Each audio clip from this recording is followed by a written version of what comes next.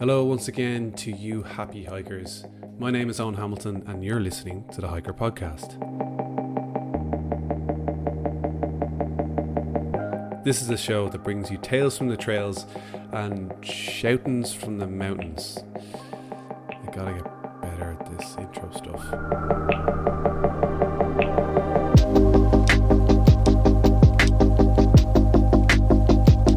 This week on the show, we touch on a topic that we really should have been speaking about more often: safety. I'm sure that most people who listen to this show are quite aware of the dangers that exist when exploring the outdoors. Anyone who's spent ample time hiking, walking, or doing any kind of outdoor activity will know that making sure you are safe while doing it takes a certain amount of planning. And of course, this depends on the time, the weather, the people you are with, and the other risks that might be involved. Sometimes it's as simple as what you wear on your feet. Well, our guest today is a member of the Dublin Wicklow Mountain Rescue Team, the volunteer organisation based on the east side of the Wicklow National Park, and who are the first responder team to people that are injured or in danger in the mountains. Fiona Kelly has been part of the team for over 6 years now and is now the team treasurer. I speak to her about her own story of getting interested in mountaineering and then getting involved in mountain rescue, and her understanding of the complexities of managing and maintaining the team while also trying to raise the vital funds to ensure the sustainability of their operations. But before we get into the interview, let's do the business. This podcast is brought to you by Hiker. Hiker is the essential app for those wanting to get outdoors with confidence. Over 400,000 hikers have used this app to plan, map and track their adventures to date. With Hiker, you can navigate on one of our 19,000 verified hiking trails that are constantly being updated using local information. You can plan your own route and track it completely offline while using the best local maps like Ordnance Survey, Harvey Maps, OSI, USGS, Land Information New Zealand, TasMaps, Get Lost and many more. And Hiker is also the only hiking app to provide east-west maps. Fans of Barry Dalby's maps will now find the digital version on Hiker as part of a Pro Plus subscription, which you can try for free by heading over to hiker.app/purchases or just sign up using the app itself. The app is totally free to download, so head over to the App Store or Play Store now to get started. Let's get into it. Safety first, guys. Enjoy my interview with Fiona Kelly. That's it. That's normally how I do the podcast anyway, is I just click record and hope that's so Fiona Kelly, how are you? Thank you for joining us on the Hiker Podcast. Not at all. Thanks for asking me to come along. So do you want to introduce yourself to the Hiker Podcast audience? Who are you? What is your role in the Dublin Mountain Rescue Team? And any I don't know, wacky kind of traits that you have. Okay. So as I said, Fiona Kelly, I am a member of the Dublin Wicklow Mountain Rescue Team since 2017. So coming up on 6 years now, actually. I am also, for my sins, a member of the committee and the board, because I said yes many moons ago to doing that, and I'm now the treasurer.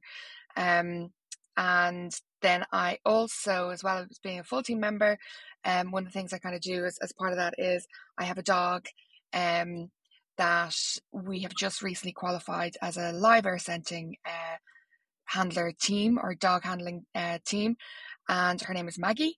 And so 6 years, a lot sort of done. Besides call outs, there's a huge amount of work that goes in. I think we calculated, and for every 1 hour of a call out, we have about 2 or 3 hours in the background of fundraising, organizational, sort of administration and training, events and so on. So I kind of call it like it's like my other job, that you work around your day job and your family and friends and all those things. So it's busy, but absolutely love it. And it's just a great thing to be part of and a great team to be a member of. So yeah, that's it.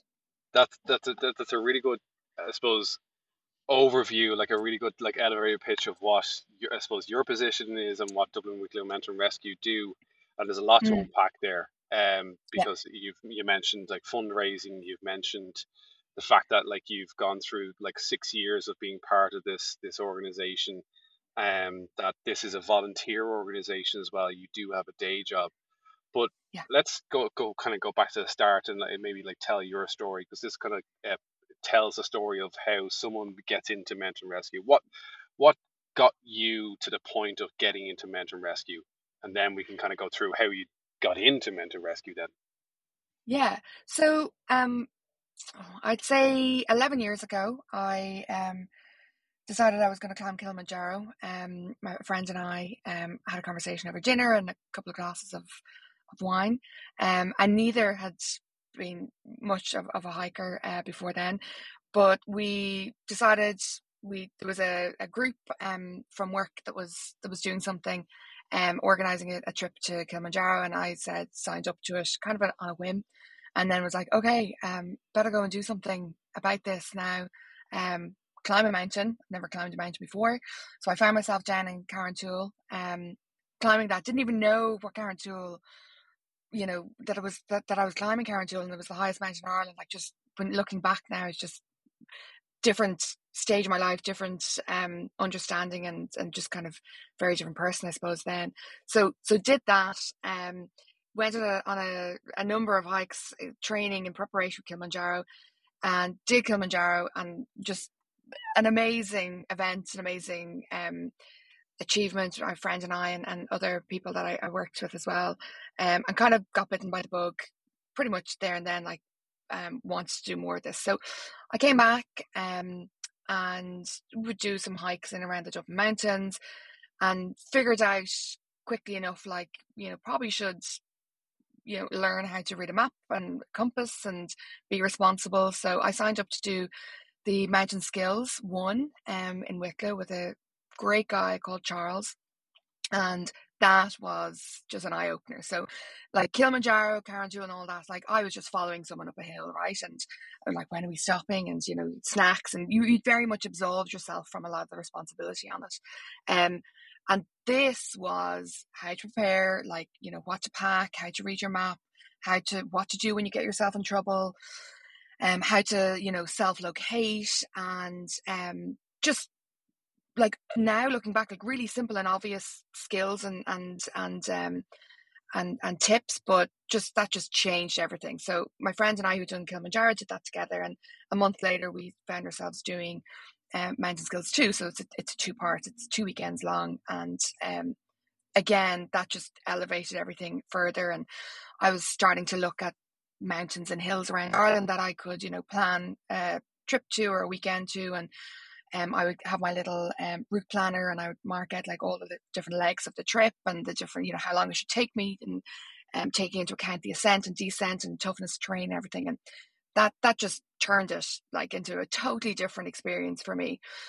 I then, about a year later, ended up sort of taking a career break, went off traveling, ended up doing a startup along the way, found myself in South America, doing a little bit of hiking, but mainly working on a startup, and didn't really leave much room for that. Then moved to Texas because that's where the startup took us, and there was a bit of investment, which hasn't got really any hills. So I was totally out of it for about 2 years at that stage. And then I came back, actually, sorry, before I left, probably about 6 months beforehand. So it was a year after Kilimanjaro. I'd done all my mountain skills, and then there was a last minute opportunity came along to join a group who had a dropout. We had 5 weeks to go to do the Haute route in France and Switzerland. So you go from Chamonix to Zermatt, about 100 kilometers over 7 days, but, like, again, totally different type of climbing and hiking. So you're climbing glaciers, and you're walking, above, so many thousands of meters a day. So you're dealing with a little bit of altitude, and we had phenomenal weather. We were staying in huts, so we were moving hut to hut, and you were carrying all your gear. So very different experience to Kilimanjaro, where you were very much sort of mollycoddled up and somebody else was carrying your gear, and you didn't have to be super cognizant of exactly the gear you had on you because someone else was kind of looking after you. This was not that scenario at all. We had a phenomenal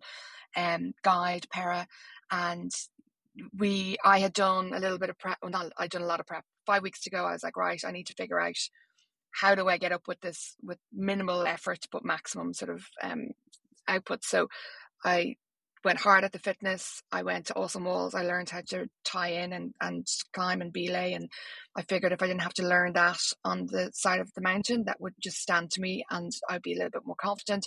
And then I invested in good gear. So I'd gone to Kilimanjaro probably with, basic hiking kit. But this time I was like, I have to carry all this. So I need to do I can only have one change of clothes, which is gross when you think about it, over a week. But so that stuff needs to be super light. It needs to be low, low stink, right? It needs to be light, it'll dry out, so on and so on. So invested in all of that. And that really paid dividends, and just an amazing trip. 7 days, as I said, hut to hut, came down. We were supposed to do Mont Blanc day after day off. That didn't happen because of the winds. So we ended up going into Italy, and then we had plan B, which was Gran Paradiso. And again, just another eye opener. We did a summit overnight at a camp, and then at a hut, and then up again 3 a.m. to do the summit, and just came back from that with just a whole level of confidence, appreciation.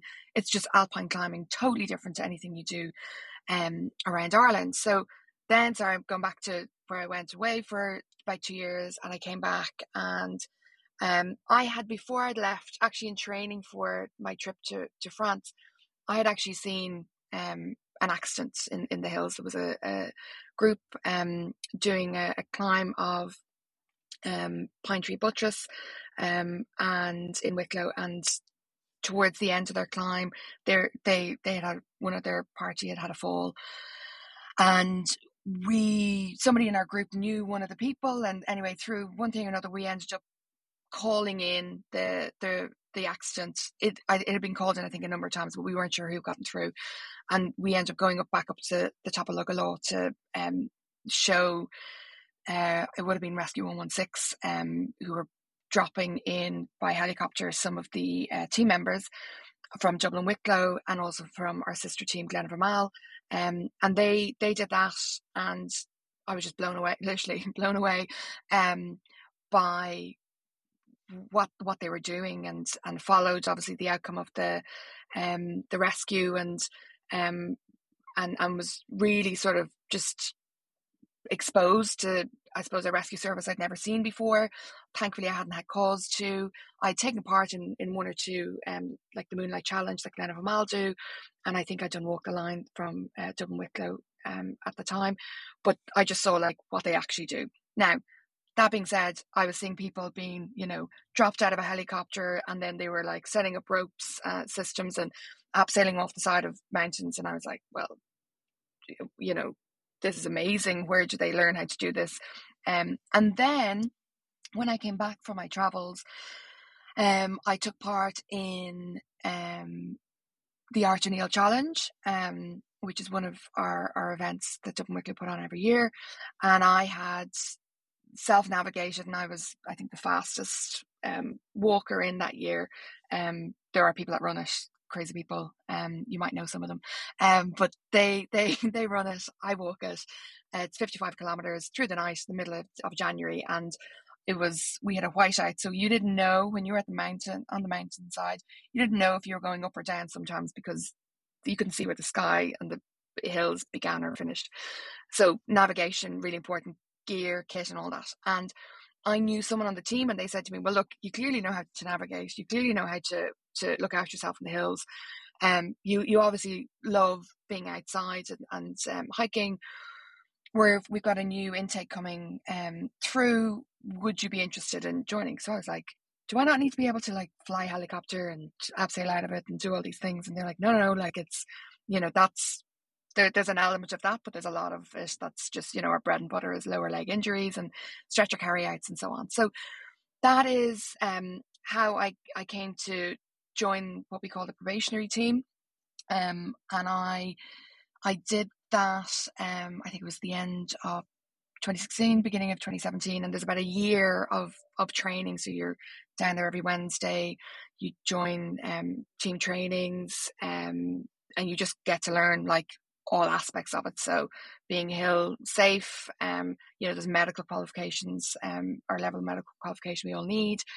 You're learning about crag, you're learning about search, you're learning about drones, you're learning about dogs, swift water, and lots of other things. And yeah, there was a group of us that came through, and I thankfully passed the assessment along with my other probationary team members, and joined as a full team member then at the end of that year. What a story! Like, as something that you kind of took up as a, if you don't mind me saying, a drunken decision Yeah. one night with your friends, has now become a integral part of who you are. You know, Yeah. it's if you look at it that way, it's really quite fascinating. You've done Yeah. so much. A lot more than many hikers can say that they have done, and also now you're kind of paying back in many ways, and that you're on Mountain Rescue, but also you're a part of the board, and you're the treasurer. So um again, there's so much to unpack there, and I love the little hat tip to the Art O'Neill challenge, because that's something that I don't know if it's I'm thankful to be in it. I threw You're my on name in the the hat. on the on the 14th of January 23, you can say if you're thankful or not. Yeah, yeah, yeah. Well, I suppose other people could probably say it for me, because I don't know if I'm going to be in some state to do it. Yeah, Yeah. I for my sins, I am running the Art O'Neill challenge on the 13th of January or the 14th of January, whenever it is. Yeah, we'll see if that happens. But yeah, there's so much to unpack there, and there's so many other stories I'd love to kind of zoom in on. Your Yeah. trip up Grand Paradiso, the Hout route, your Kilimanjaro, but I really want to kind of get to know Mountain Rescue a little bit more. So what does it take to get into Mountain Rescue? Like you said that you went through the process. I know, I've done these myself, Mountain Skills 1 and Mountain Skills 2.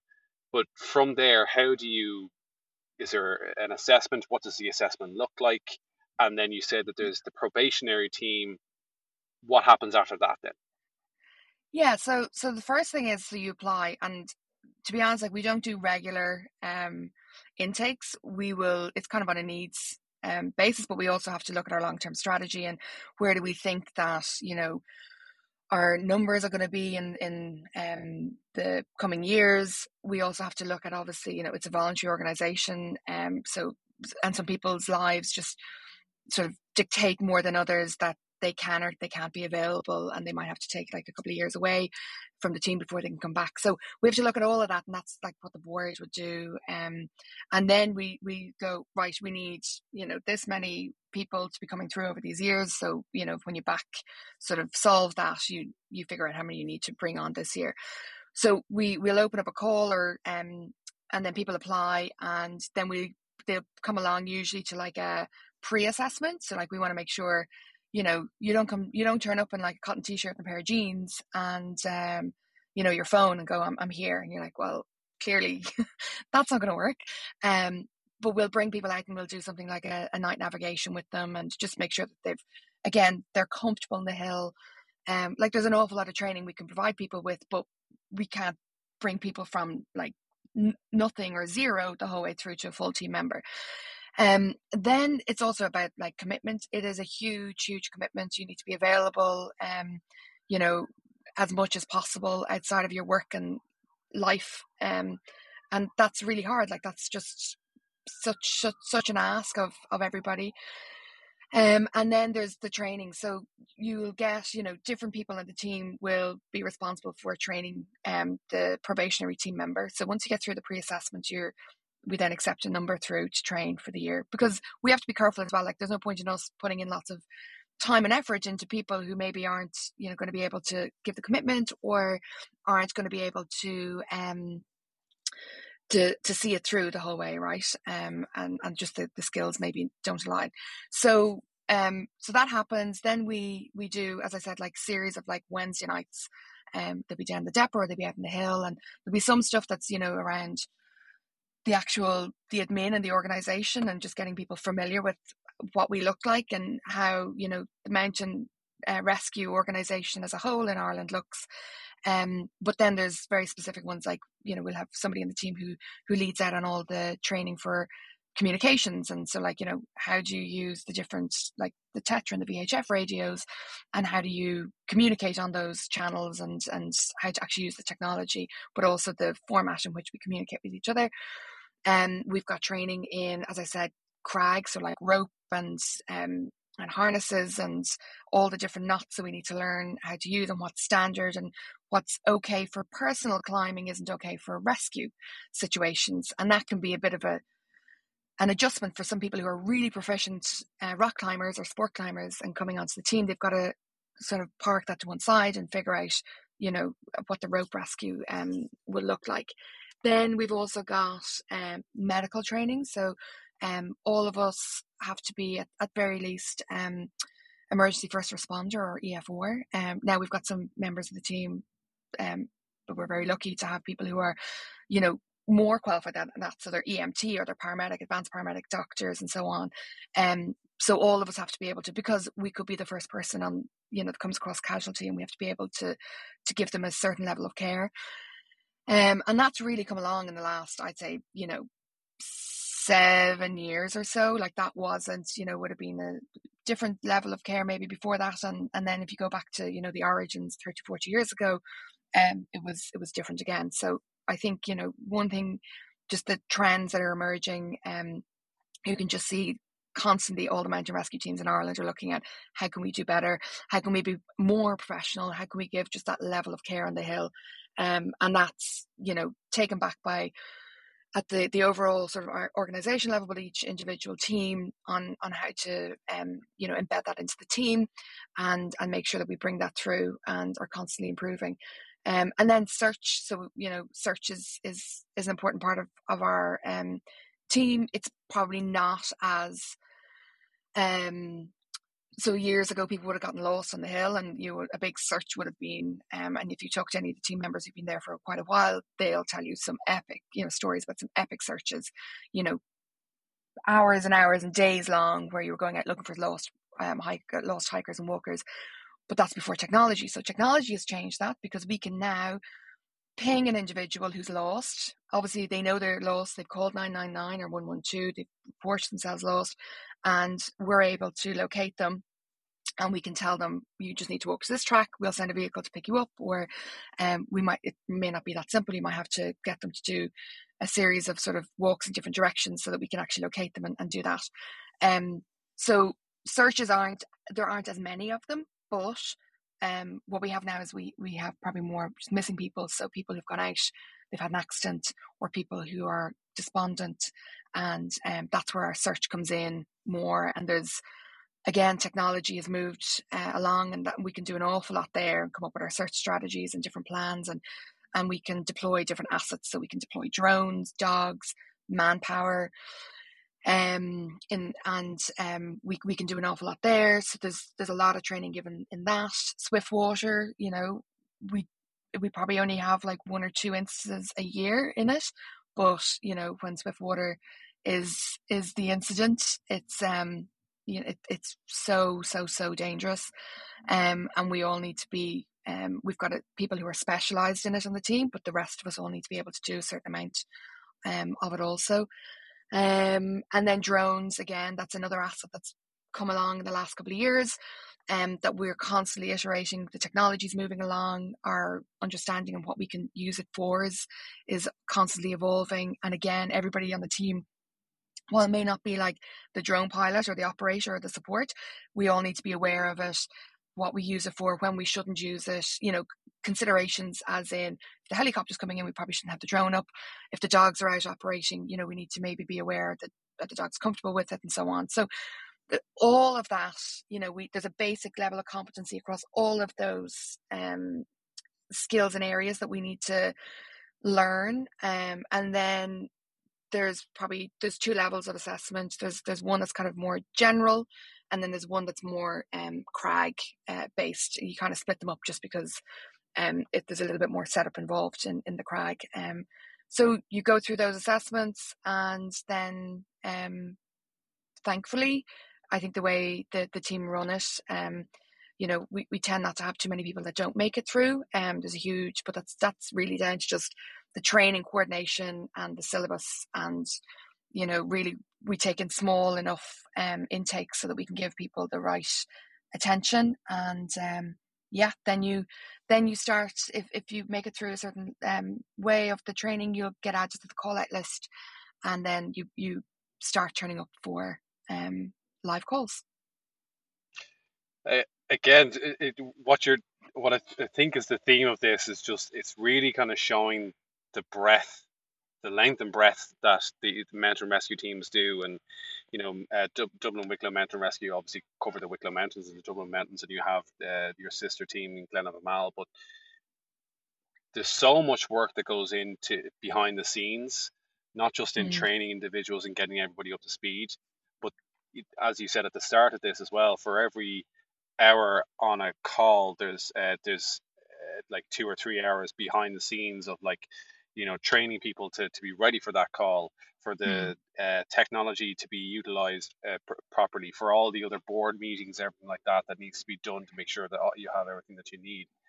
I suppose that brings you to the next part of this is the fact that Dublin Wicklow Mountain Rescue, and most mountain rescues in general between Ireland and the UK, and most mountain rescues or search and rescue teams around the world, are voluntary organizations, and you have to rely on funds that are coming from your fundraising events, from private investment or private fundraising from people.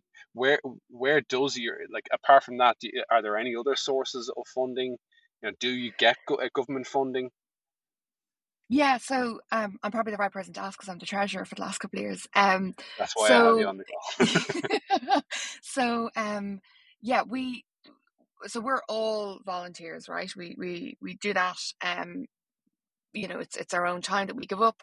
And then from a fundraising, so we have serious outgoings, right? So we need to keep we have vehicles, we need to keep them on the road, we need to insure them, we need to insure our team members, we need to pay rent, we need to pay bills, we need to buy kit. Actually, most of us actually buy a lot of our own kit, but then there's team issue kit that we have to purchase on behalf of all the team members.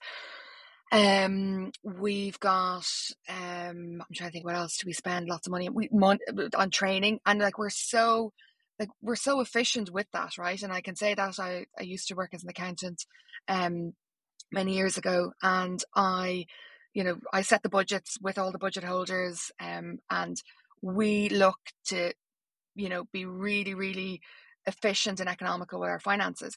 So where we get our funding on the other side from is 3 places. So there's donations. So members of the public will donate to us through a number of channels, straight to our bank account via different links on our website, and some people send in checks and so on, and that's a great source of income for us, and that's probably about 10% of what we of what we need for the year. And then there's grants. So we avail of a number of government grants mainly through local county councils or the HSE. A lot of that, the only kind of and then we also get Department of Transport as well. So the only sort of not concern, but sort of bugbear of mine is some of it's restricted. So this can only be used for this type of expenditure. And I'm saying, I don't need any more medical equipment, but I do need money to pay the insurance, right? Or we need money to pay the rent or so on of our building. So that's kind of that's where a lot of my time is sort of spent is trying to figure out how can we figure out some money from the budget we can put towards this, and then we get the grant to backfill that somewhere else. So we're always reviewing that. That's a monthly occurrence. And then our third area, which is actually our most successful, is our 3 events. So we put on 3 events a year. We've got the hikers sort of covered from the walk the line perspective. That's the end of March, and we usually have like about 700 people do that, and it's around the Dublin Mountains, short and a long course, and it's just a brilliant event. You hike from the evening, sort of just from dusk through until the night, and that's really good fun. Then we have a sort of sister, which is Run the Line. That happens at the end of November, and that is, as the name gives away, it's a running event, and again, short and long course during the day. And it's really popular with people, the trail running community, people in IMRA, the Irish Mountain Running Association, and a lot of people who've done the marathon will come and do that as kind of their final event at the end of the year.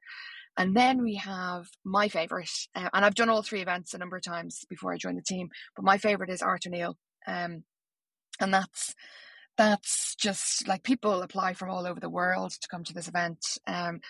Our numbers are limited because we have to be mindful of the erosion, and the national parks limit our numbers every year. So it's not us just trying to create hype around the event. We are actually totally constrained in it.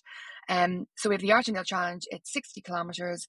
It's from Dublin Castle at midnight, and you break out of the castle and you have to figure your way from there to 2 checkpoints and to the final down in Glenmalure Valley. And I've done it 3 times. It's just such a phenomenal event. So much so we've launched a second sort of a sister event to it this year. So there's the Arthur Neal Challenge, and now we're doing the Pursuit. The Pursuit is 25 kilometers. I think it's all on road, and it goes to the Capura Estate. So they're just 2 great events. They are the only, like, that's how we keep the show on the road. We are able to buy our kit, put fuel in our vehicles, so on. But also we're only able to do those events because our team members give up their time organising and running and doing all that. We've got great sponsors. They help out with the events as well. So Helly Hansen Great Outdoors are sort of our mainstay sponsors, and they do an awful lot there. But without those events, like, we just would not be able to do what we do, never mind our volunteers' time. We just wouldn't be able to operate. The events are fantastic, and I haven't partaken in Run the Line last year, and I'm again going to be there this year. And we also have the maps available for Run the Line and Walk the Line. Yes. on Hiker as well. But I truly cannot wait. I know I might not have sounded like that earlier on, but I cannot wait for Arthur Neal just to see what the hype is like, and yeah, try and figure my way from Dublin Castle into the middle of the Wicklow Mountains is going to be bizarre. But it is something that'll stay with you. Like, you won't understand it on the day, even the day after. It'll be the week later you're processing it, and even beyond. It's just, and it's not even a game of 2 halves. There's so many aspects and elements to it that you'd just be processing in the days, the weeks to come. So, I look forward to getting your race report at the end. I feel like, I don't know if I'm sure you're probably familiar with the Barkley Marathons over in the United States. I feel like this is kind of our version of that, the Irish version of the Yes. Barkley Marathons. So yeah, I'm having watched the multiple documentaries about that. I fear for my own safety. No, but it's going to be good. I can't wait for it. But back onto the volunteer nature of Dublin Wicklow Mountain Rescue and search and rescue in general. We talked about like a lot of the background work that goes into things, but in terms of the numbers now, like, obviously hiking and the outdoors in general have exploded over the last couple of years. There was the steady increase right up until like 2020, and then once 2020 hit, it just exploded. And everybody in the outdoors industry can kind of attest to that. So did you see a dramatic increase in the number of call-outs that you started to get? Yeah, so the numbers had actually been trending upwards for probably in around the year that I joined. I think the year or 2 before, they were starting to see those numbers start to trend upwards. So we've gone from 50, 60 call outs a year to to up to about 100. Storm Emma was a big, and the Beast from the East, that was a big sort of numbers for us that year, because if you think about it, I was like, nobody be out hiking, or nobody a lot of humanitarian sort of call outs that we were responding to at that time. But COVID absolutely changed it, and what COVID has really done is more people are in the outdoors, more people are hiking. The sort of explosion of the social media aspect of that has kind of driven a lot of behaviors around it. So you'll see more that people are going to the hotspots where there's a really good you can get the good photo for the gram, or this is something you want to add to TikTok, or you've seen an influencer go to this place. So we're seeing probably concentration of areas as a result of that. We're seeing people maybe not as prepared. So footwear is like, if anybody could take anything away from this, is just get a good pair of hiking boots. Like, go to a good outdoor store, get measured, get a good pair of hiking boots. That would probably take away, I'd say, half our call outs a year. Like, easy, right? Wow. And yeah, easy.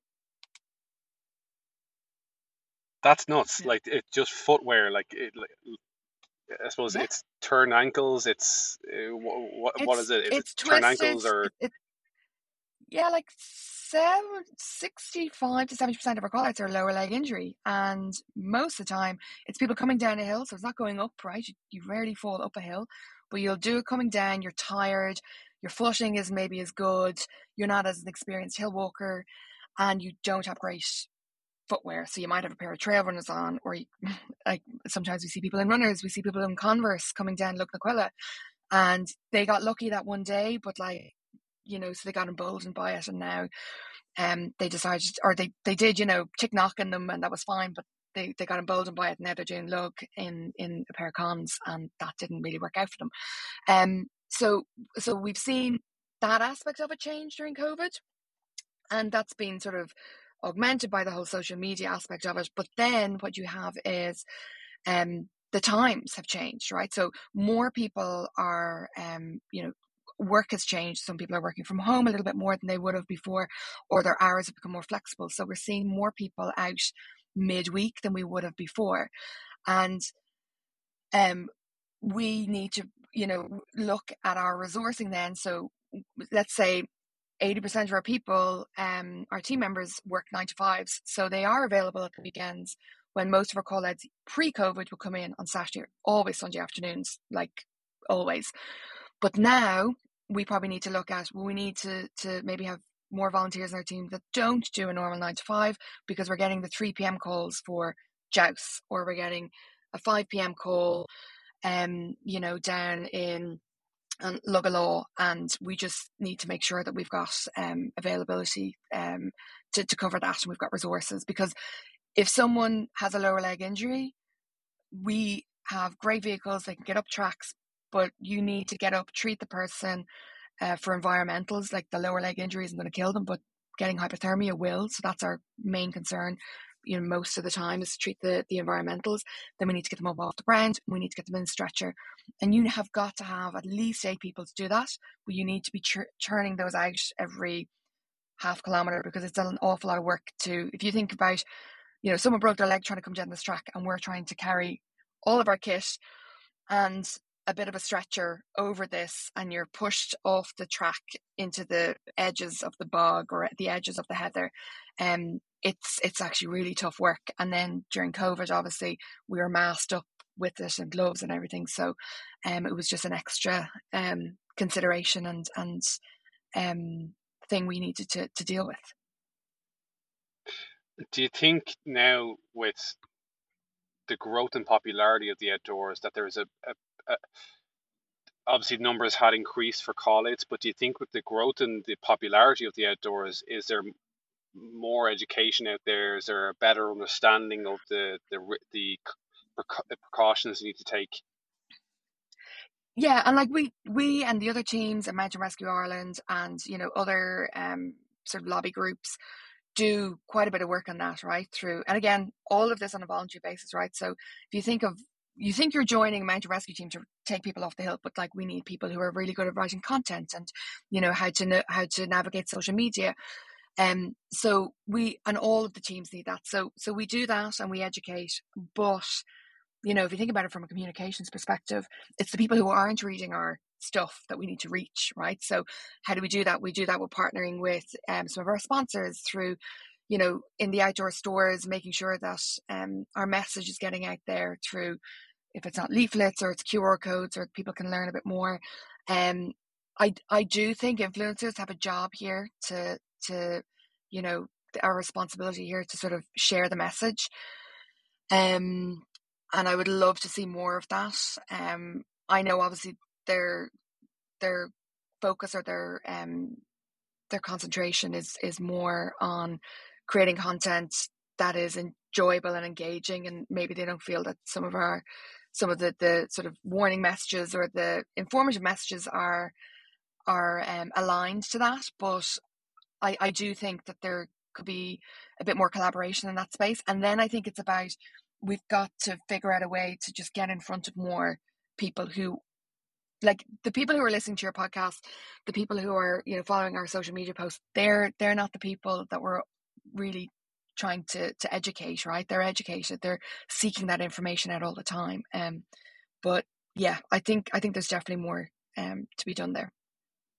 Yeah, 100%. I will echo that. There is, I suppose, this race to just put up the pretty picture on social media, and I get it, and like we do it as well. Like we're not going to shy away from that because that's what people like, and it's you kind of have, but you have to balance that, and I think there's space for both. You can balance that with having the pretty picture or the really cool video, but you can even see it in other aspects of social media where people are saying, Instagram versus reality. Well, it's like Instagram versus reality for, I actually wore the correct boots here. I followed an established route here, or I have, really good mountain skills that brought me to this place. And if you want to go here, you need to do this as well. So there is ways of doing it. I think people just go for the low hanging fruit and go, I'm just gonna go there, take a photograph, and then just get thousands of likes and leave it at that. Yeah, and like if you think about it, like everything is so much faster these days, right? And people you're bombarded by stuff, and like you're on social media and you're doom scrolling, and you don't want to maybe even swipe across, right? You're just consuming content at a totally different rate to what it would have been 5, 10, 15 years ago. So but I do think as I said, if we could just get messages out there around good footwear, like that will, like, people will have accidents, right? I mean, our team members, like, we have accidents, we self-rescue, or we need to, like, the best will in the world there, that will just happen. But it's the avoidable ones that you're kind of going, that would be really helpful if we could. The other thing I would say is, like, as well, like before it was probably more hiking, but we're seeing obviously more mountain biking, and that really took off in the last 5 years. And when mountain bikers injure themselves, like, they really injure themselves, so like you always know that that's going to be quite the call out when you get that. We've obviously got searches, we have some climbers, but climbers are prepared. Like you I don't think I've come across too many reckless climbers in my day, but yeah, and then we'll get some random ones that are just, as we said, the humanitarian, when the weather goes bad and people need to be dug out of their home. Hopefully we won't see another one of those for a while, but they all just add to the experience, and and that's what we have to train for, all of those eventualities, and make sure that we're keeping everything fresh, because it's not always going to be lower leg, right? It's going to be something different every so often, and we have to make sure we're ready for it.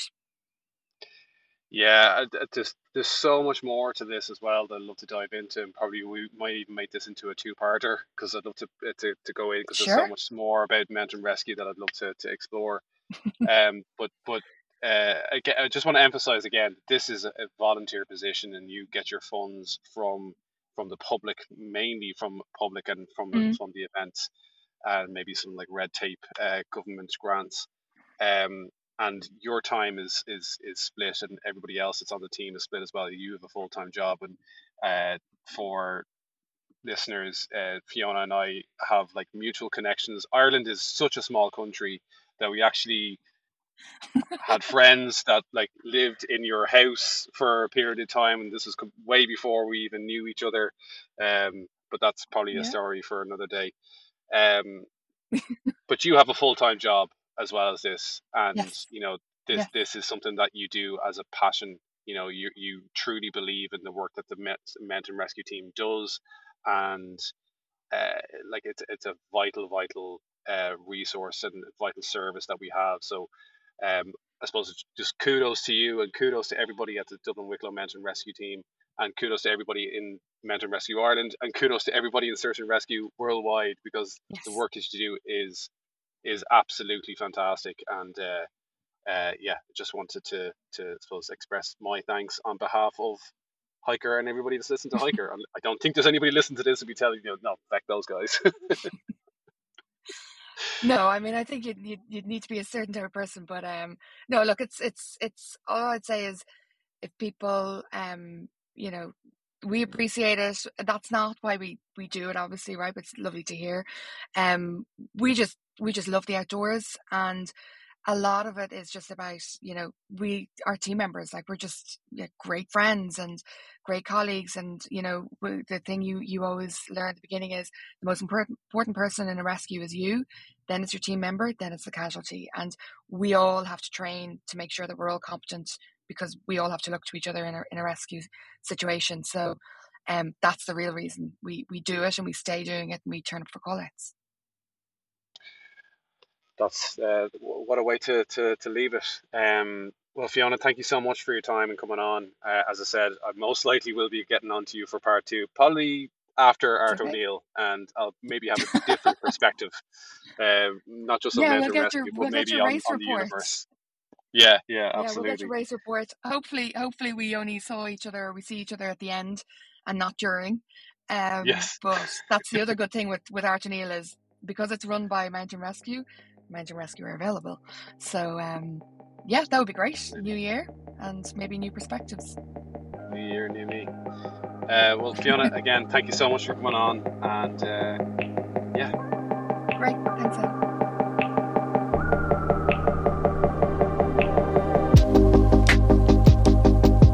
Thanks again to Fiona for her time in the show. I think I could have asked a million more questions, and we wouldn't have been anywhere near done with appreciating the amount of work that these teams do, and it's all voluntary. So please do support your local mountain rescue or search and rescue team as much as you can, whether by a direct donation on their website or via the Hiker app on some of the featured trails that we mentioned in the show, or you can run 60 kilometers across the Wicklow Mountains in January at 1 a.m. on your own. I'll tell you about that another day. That's it for this week. We'll be back as soon as possible with another episode. Until then, happy trails.